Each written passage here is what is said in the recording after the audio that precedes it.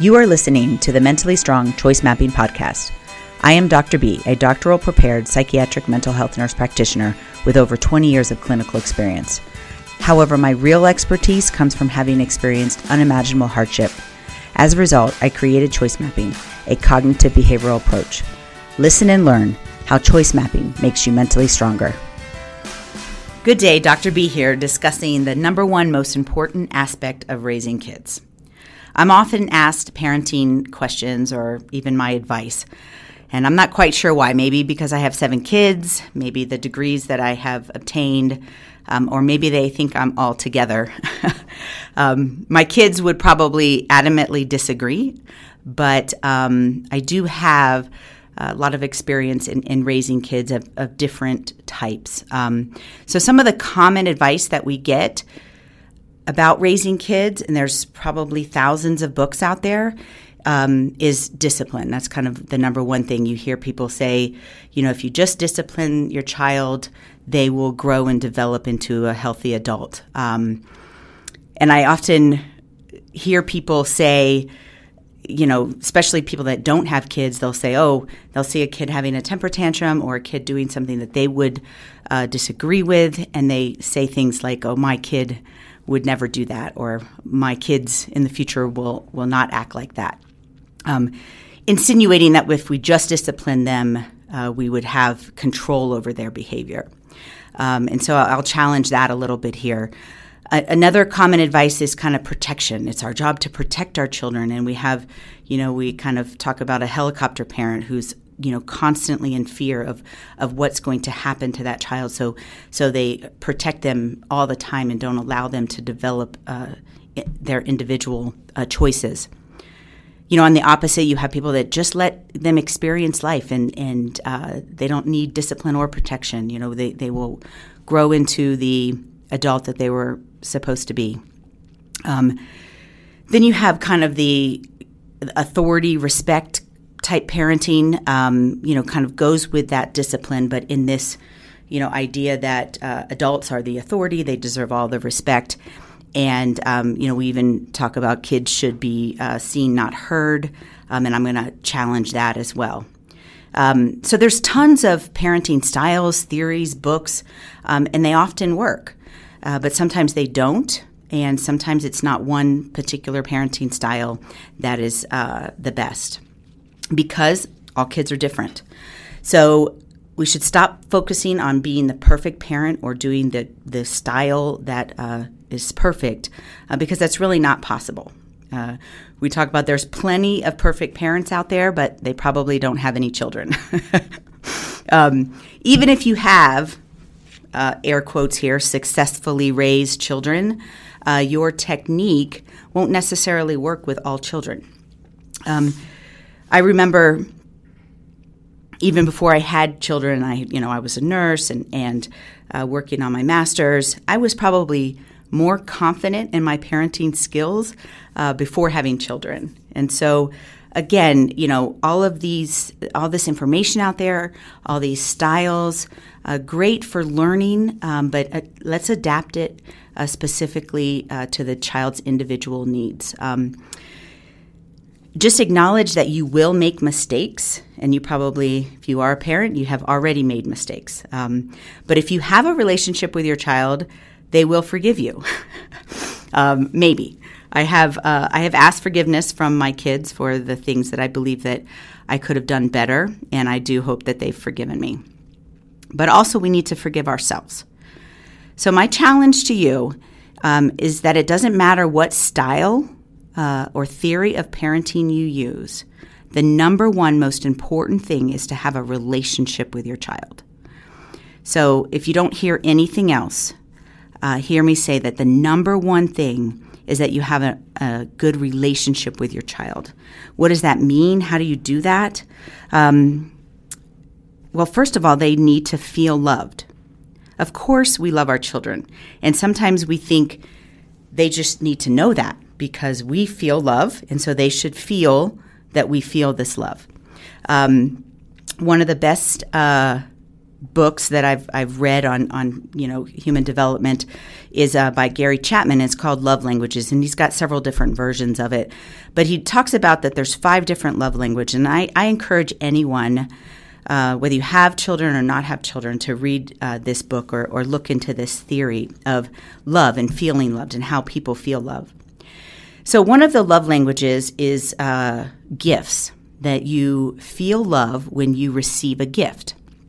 And if I were to rank the 5 love languages in order of importance to me, gifts would be number 5. I don't like receiving gifts. I feel a little awkward. I feel like then I have to give a gift back, and I'm not good at picking out gifts. And so gifts is definitely not my love language. But one of my daughters, that's her love language. And I had a really hard time with this in the beginning because I felt like it was very materialistic to constantly be giving her gifts. But if I don't give her gifts, she seriously has trouble feeling love. So I travel a lot, and every time I come home, I know that I need to bring her something. And it doesn't even have to cost a lot of money. I could even swing by the dollar store on the way back and bring her something that only costs $1, and she will feel loved even if I had been gone for a couple weeks. And so figuring out whether you use this 5 love languages by Gary Chapman or in some other way, figure out how your child feels love. Children also need to feel valued. By giving them praise, a purpose within the family, within the world, positive reinforcement. Try not to compare your children. We often talk about, the middle child, insinuating that that child has some lesser value. Don't do that. Every child has a purpose and significant value within your family and within this world. Also, children, to have a relationship with them, they need to feel heard. Now, when we do choice mapping with children in the clinic, oftentimes we come up with this core connection that the child does not feel heard. And so I just encourage you to stop and listen to your child. The younger they are, the harder this might be, right? It might sound a little childish what they want to communicate. And sometimes we get wrapped up in our adulting and what's important to get us through the day. But trying to take that time for your child to be heard, empathize with them as to what the world looks like from their point of view. That they don't have control of a lot of things, and so allowing them to have control of what they can will give them some of that confidence and allow them to feel heard. And also, just keep in mind that your child is not yours. Your child is not a possession. It's a gift entrusted to you to develop, and so just kind of keep that in mind as you're trying to develop a relationship with this. Even a 3-year-old is an individual. And trying to think of them as an individual rather than your child. Encourage you to stop the black and white thinking that, this world, unfortunately, is a mixture of lots of grays, and we can have strong belief systems, but our children need to develop their own belief system. And so if you have a strong relationship with them, they will likely adopt a lot of your belief systems. Early relationships with your child will make a relationship with your teenager easier, but it still may be a challenge, especially if your teenager is challenging your individual family or cultural belief system. But again, attempt to stop the black and white thinking, allow them to develop into that individual that you maintain a relationship with. A relationship with your teen is probably a whole nother podcast, so I'll leave it at that. For me, my adopted children gave me the most experience in raising children. So we adopted 5 children, and they were older when we adopted them. The 2 of them were personal adoptions, but they were in their teens, and 3 of them were 3 child sibling group that came from the foster care system in South Florida. And unfortunately, there was likely trauma and lots of neglect and abuse that happened prior to adopting them. We truly thought in our ignorance that if we just loved them enough, that they would think we had a relationship with them and that they would turn out okay or be good. I realize now, and I've had to go back and apologize, that we were way too harsh. We took a disciplined, authoritative stance within the home, and truly believe that if we continued that and were consistent, they would turn out to be the adults that God wanted them to be. So we focused on discipline rather than relationship, and so I caution you to be careful in that. Like if you go back and think about the love languages, one of them is touch, and if you are physically touching a child in a disciplinary way and their love language is touch, they are getting a mixed message. They're getting the "you don't love me" message. But on the other hand, we had two of the children. One love language was touch. She wanted a hug every day. Her brother did not like to be touched, and so but she would always kind of go after her brother and want, give me a hug, give me a hug. So we kind of had to make this family rule that, okay, he has to hug you for 30 seconds once a day, but then you have to leave him alone, kind of respecting people's love language, but also respecting other people's boundaries and what they need. If you've ever read my book of our personal story, you know that a lot of the way that we adopted disciplining the adopted children kind of backfired on us, and there was lots of hardship in their teen years that I hope that we have worked through, and they are great adults at this point. But again, the number one thing in raising children is relationship, and I still, to this day, work on my relationship with my adult children. So how does choice mapping fit into this? I think that as we examine ourselves, and particularly our relationship with our parents and our childhood, we gain insight. And if we work through those things in the choice mapping formula, we can kind of break that cycle, move forward, have a better relationship with our children.